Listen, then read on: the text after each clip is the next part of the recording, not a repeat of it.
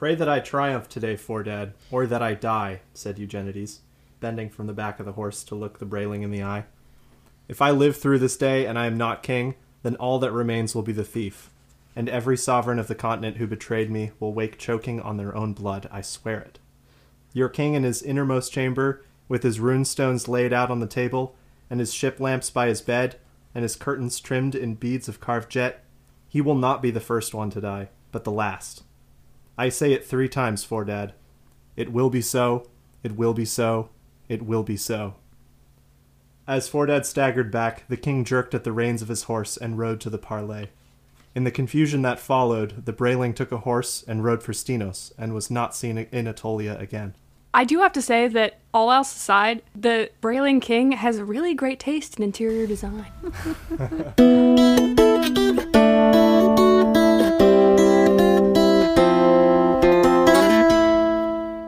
Oh, who are we welcoming back? Oh, I want to say dead guards, but that's no good. Too soon. Too soon! This is the Aetolian Archives, your Queen's Thief reread podcast to help you recover from Return of the Thief. I'm Noelle. I'm Caitlin. And I'm Phil. Yay! Yay! And today we are discussing Return of the Thief, Part 2, Chapter 9, in which we still have a maybe god possession through most of the chapter to the last paragraph under discussion, possibly. It's fuzzy. You know, when you wake up in the morning and you're not sure whether you're still possessed. Maybe divine. Is that maybe what not being divine. crossfaded is? But he lights...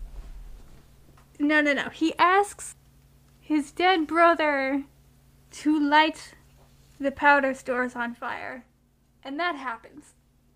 And that he kills someone with lightning. That's interesting, because what I was thinking with that line, brother, a single spark will do, is that it is the god Eugenides speaking to whoever the other god is, who is in charge of the lightning. That's how I had read it, yeah. But I guess I made a, Stenides Forge connection. And I was like, wait, how are dead people manipulating the world of the living through the dead? But we've already seen Jen's mother come back. That is... So I was like, we're getting a whole book of dead people doing There's an stuff. ambiguity about ghosts. Doesn't Hephaestia control the lightning? His sister? Does If she? we're being technical, I've lost track She has- of the pantheon. the sky god's lightning bolts. Oh, yeah, there was the story about that, right? About getting them? The lightning Right. bolts were this guy's. Who hates Eugenides anyway, but she has them. Yep. So maybe you're right there. I don't know, listeners, who did you think the brother was referring to? Who's right and who's not on the podcast anymore? You are the weakest Vote me link. out, Goodbye. Phil. I do think that regardless of who that refers to, it is richer because Jen has just lost his brother. Yeah. It was really interesting reading this chapter, trying to still figure out the separation between Jen and the god, and when is he referred to as Eugenides versus the king. Mm-hmm. And, for some of the time reading it, I was like, okay, yeah, he's definitely still being possessed. And other times I was like, no, this is not the god. This is Jen. So, do you guys think he's being possessed through the whole time or not? We get a few mentions that just made me wonder. I don't know if this is precisely out of character, but at the very beginning, it's he closed his eyes, but his expression remained hard as stone. And then when he finds out how many people and who are dead, he finds out Philologos is dead with a bunch of other people, and it says Eugenides was emotionless. Yeah. So that kind of argues he's still possessed. I think he's possessed during this whole chapter. Yeah. But just sometimes, while possessed, he is able to be himself. Or sometimes he's doing both at once. Yeah. I think there's not necessarily I don't an think it's- on and off dichotomy. Yeah, I guess it's not either or. What do you think, Phil? I think, like you're saying, the line is often very blurry, and I think that's intentional. And the bit at the beginning, Edis, Tully, and Sunis did not take their seats beside him. They stood by as the tent filled with silent men. That kind of seems to me like they're not engaging with him in the same way that one would, where they were sort of like not a council of equals, but like kind of a group of people who would talk through things. Whereas here, they are united behind this divine figure who is a man, but not just a man. Mm-hmm. Yeah. And they definitely know he's being possessed. When Edis and Attolia are speaking, and who is he now? Attolia cried, and Edis took the stricken queen in her arms, pulling her close to comfort her. He is still our Jen, Irene. He can bear his god a little while without losing himself. So they know he's being possessed. I hate to bring Christianity into anything, but it does make me think of all of the Christian theological debates about, like, is Christ fully human and fully divine at the same time? Or is he partially human and partially divine? Or was he human and then he became divine? You know, they killed each other over that. And it's all kind of unanswerable. Mm-hmm. I was thinking of comic books, and I'm not going to name any specific names because I don't want to out myself for the things that I like. But there's like a trope, not just in comics, of like, you know, you let the god in, or the whatever in too much, and it like takes over you. Yeah, which I think is really interesting, and I like that here, that there's that tension, and that the other characters, well, the intimate ones, know about it, which is kind of cool. Yeah. I would like to call attention to the fact that Eugenides is a cool guy who doesn't look at explosions. More explosions followed the first. Flames as high as the tree shot into the air. Thunder boomed again. The king didn't even turn his head. In the beginning of the chapter, like he gets confirmation looking at Fordad that the Brails really did betray them. And Ferris narrates, until that moment, I don't think he'd truly believe the Brails had betrayed us, so he's at least not working with divine knowledge on that point. It's both at once. Because last I checked, this guy by himself can't bring lightning down. That we know of. That we know of. And everything he says for the whole chapter is so metal. Mm-hmm. Every time he opens his mouth, it's like, yeah, I've been waiting for you to say that. I didn't even know I was waiting for you to say that, but I was. It's like every line in this chapter should go in the trailer for this movie. Nahuzarish says, I am a bastard, not a king. I saw Attolia follow his gaze, this time to Edis, as the king continued. A thief and not a king. He wants to know what I can steal now, and I look forward to showing him. Yeah. And I thought that was significant. Attolia looks at him looking at Edis. Is that another reference to him being the bastard son of the king of Edis? Absolutely, I think. Yeah. Mm. And they have that, Edis and Attolia have that conversation about that right afterwards. Yeah. Where Attolia recontextualizes the whole book, The Thief, for us. Just another piece of crazy jumping out. Mm-hmm. His father didn't care about a mythological rock, he just wanted his son out of Edis. Yes, because your council had just voted to kill him. Yes. They have always been afraid of him, afraid of what he would become. And you, have you been afraid? No. Again, imagine looking at this 10-year-old and being like, you know what? I'm sorry, but the risk is too great. He has to go. This kid is too cool. He's too cool. We gotta get rid of him. And you know what? That's saying a lot, because Edis is a country of cool guys. Yeah, truly. They all have tattoos. Oh. Another really, really cool, really metal part. Trocades says, that will wake Buseneth. No, the king said. Buseneth woke earlier. Nothing will ever wake him again. By the way, yeah, I killed that guy. Not a big deal. And he killed, who did he kill it? Who did he, Ion Nominus? I'm making a stabbing motion with my hand because he stuck the... That was Buseneth. That was Buseneth? Yeah, he stuck the the triangle with his knife. signature on it. Yeah. The only remaining piece of the vellum that they signed the accord on. Yeah, I read that for the first time and I was like, oh, why was I so worried about this horrible little piece of paper. I was like, oh yeah, it's just over. The first time I read, when Phil, I was saying in an earlier episode that when I read he signed this contract, I was like, wow, that's it. It's over. Yeah. He's signed a legal document. There's just no coming back from this type of crap. Like they've lost the war. The whole story's done. I guess we're just like out of here. I love that all that's left on the paper is his signature. So now he's just signing his murder. It's like they had to guess. Yeah. But yes. It's interesting to me that there's like, to me it felt like there was a little bit of tension in the fact that Eugenides did that, because normally his word is so absolute, and it seems like that would extend to like signing contracts and stuff, and then here he is going around that in what is a very brutal scene, I guess, where like it seems like all of the rules are thrown out, and that includes his word, where his will is just at the front there. That's a really good point you make. And it's really interesting you bring up like the rules being thrown out, because I'm also just considering, like, looking at the rest of the series, how many people do we really see him kill? Like, not that many. I don't know. Like Ferris said earlier that he's always wavering between, what was it, mercy and ruthlessness, or something along those lines. And neither one of them is on top for very long. But this is definitely, like, the farthest reaches we see him go to, I feel like. Kill mode. Yeah.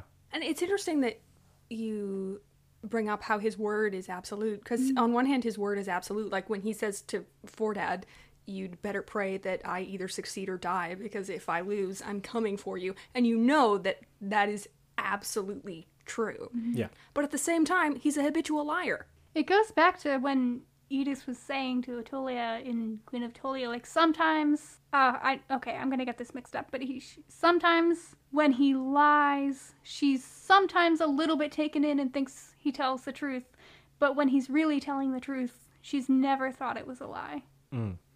Yeah. And there's that, the line in King of Atolia where he's like a god revealed. And there's sort of like these moments where he just, his true self is exposed.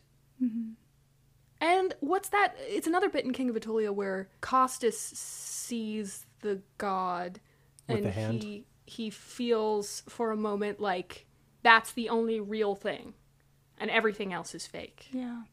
Atolia asks Oedipus, once when I said he had saved me, you said I had saved him. From what? Oedipus didn't need to answer. Saved him from becoming the thief, the murderous figure sitting alone with his dead. There we go.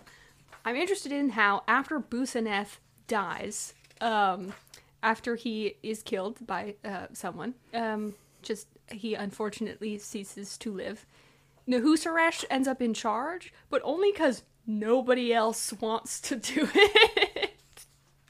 He's the only one kind of just like desperate enough to have power that he doesn't see that it's probably a bad idea. They know where the wind is blowing on this one.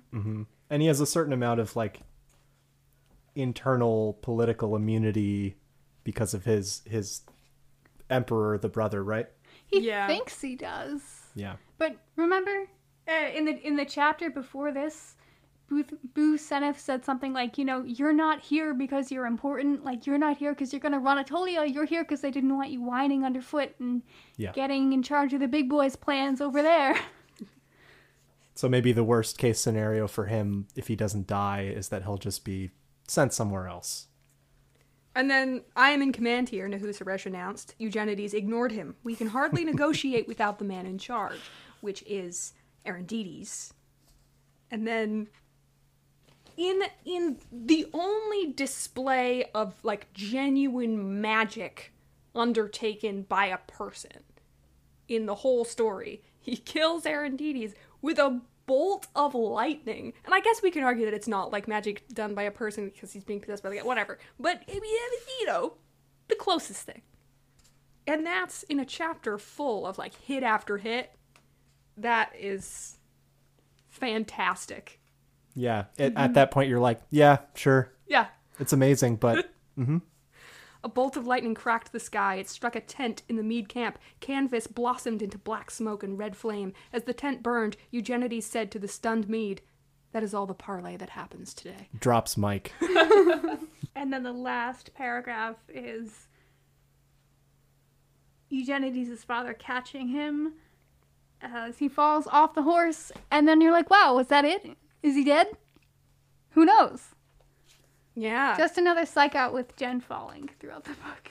Maybe this is a reach, but you know how Moira's prophecy earlier was you will fall like all thieves fall or something, paraphrasing. You will fall as all thieves fall when your god lets you go. So I also kind of maybe read this as the god letting him go, like unpossessing him, and he faints. Oh, yeah. And then he's himself again when he wakes up. Yeah. Also very, very tropey when the character, like, turns their powers off. And then in the interregnum, he has this dream about later.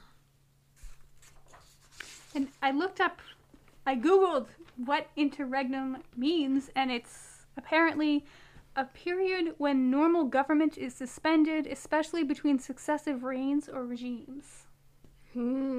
Discuss. Is this between possession and non-possession? Is this Between Eugenides and Eugenides. It's like, we all die when we go to sleep, man.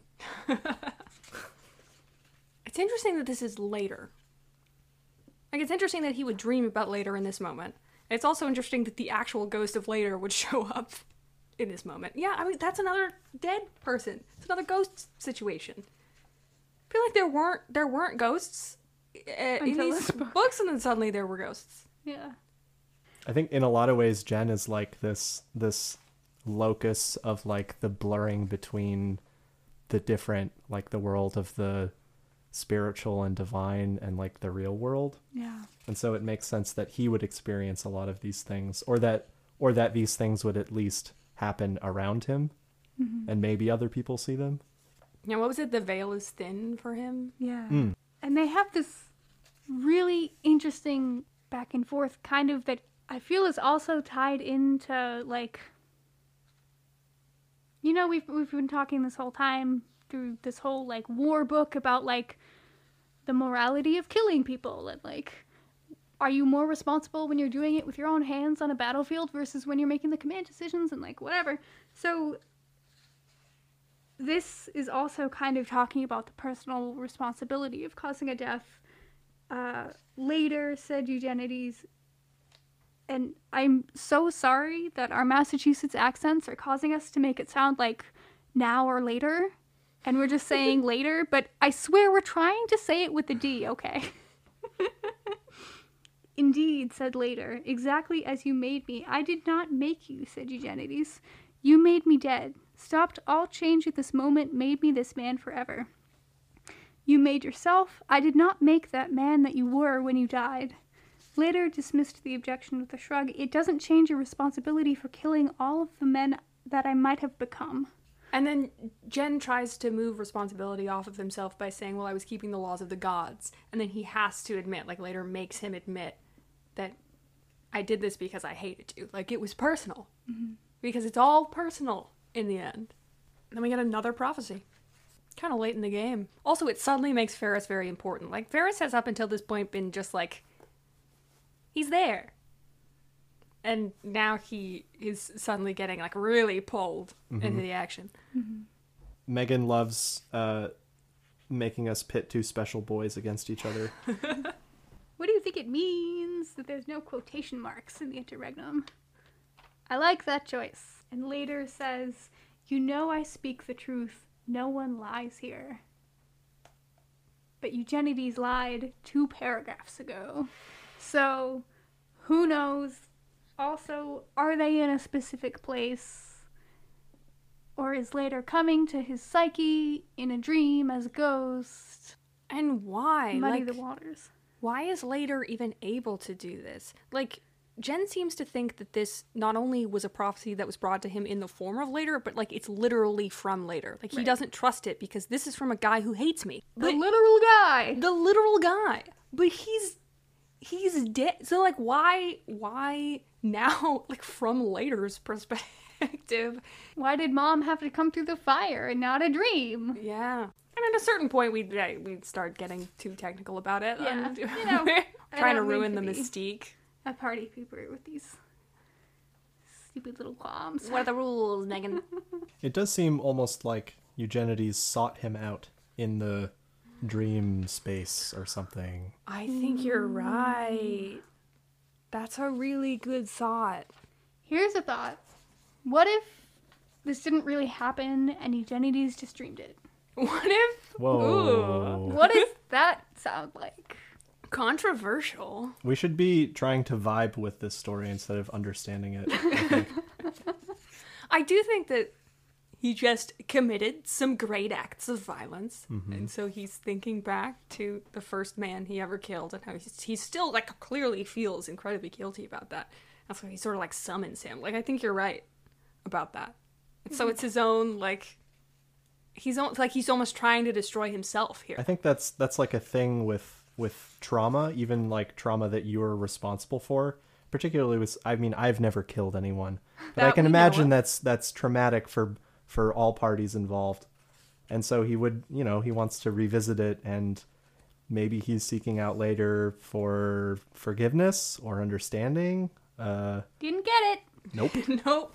But he did get more of an understanding, like, he needed to admit to himself that he killed Later because he hated Later. Who needs a therapist? Instead of going to therapy, I just commune in my dreams. It's cheaper.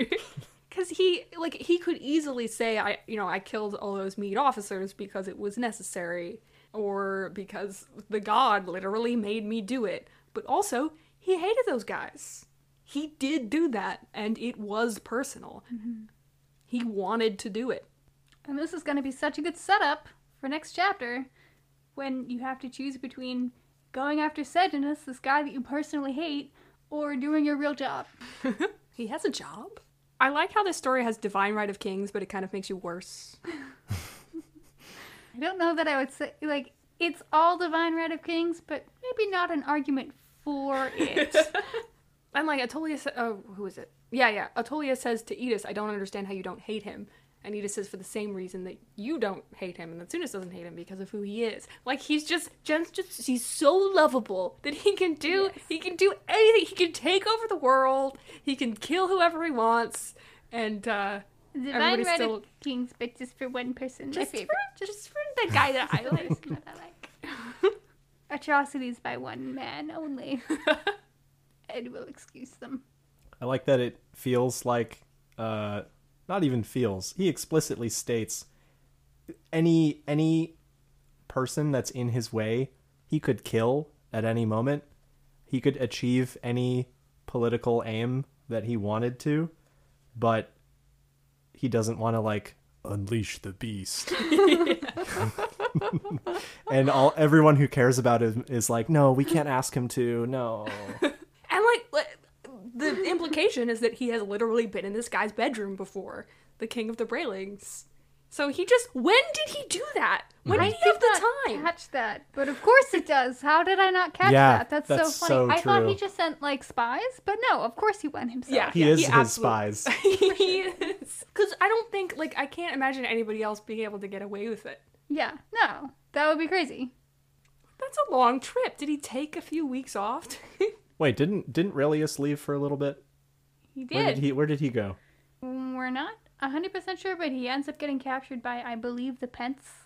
Does he? I Man, think so. there's so much that I forget.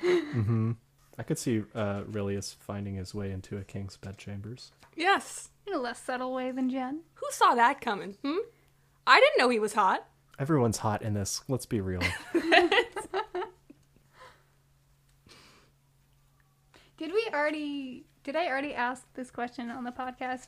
Do you think Relius sleeps with so many people as a secret part of his job to gather information, and he's not just promiscuous? I mean, I think he's having a great time. Yeah. But Is that also part of maybe his he spy does a little master work, things? while he's there. I think that's like a classic like spy thing. It's like how useful is it? How much do you enjoy it? And like all the best love it and can use it and can like maintain that distinction. But also, this is a book or a series where the lines between personas are always being blurred. So Yeah. Yeah. But everybody in the palace knows that he's the spy master. Right. So, how much useful stuff is he gonna get? I guess depends on how good he is in bed. Yeah, maybe. It's just so great that people, they just forget. They're like, yeah, you want to come over for dinner tomorrow? I have so much good stuff to tell you, I promise. That's part 2, chapter 9. Next time, Ferris has another adventure. Send us your comments, questions, and thoughts. Chime in at AetolianArchives.tumblr.com. Be blessed in your endeavors.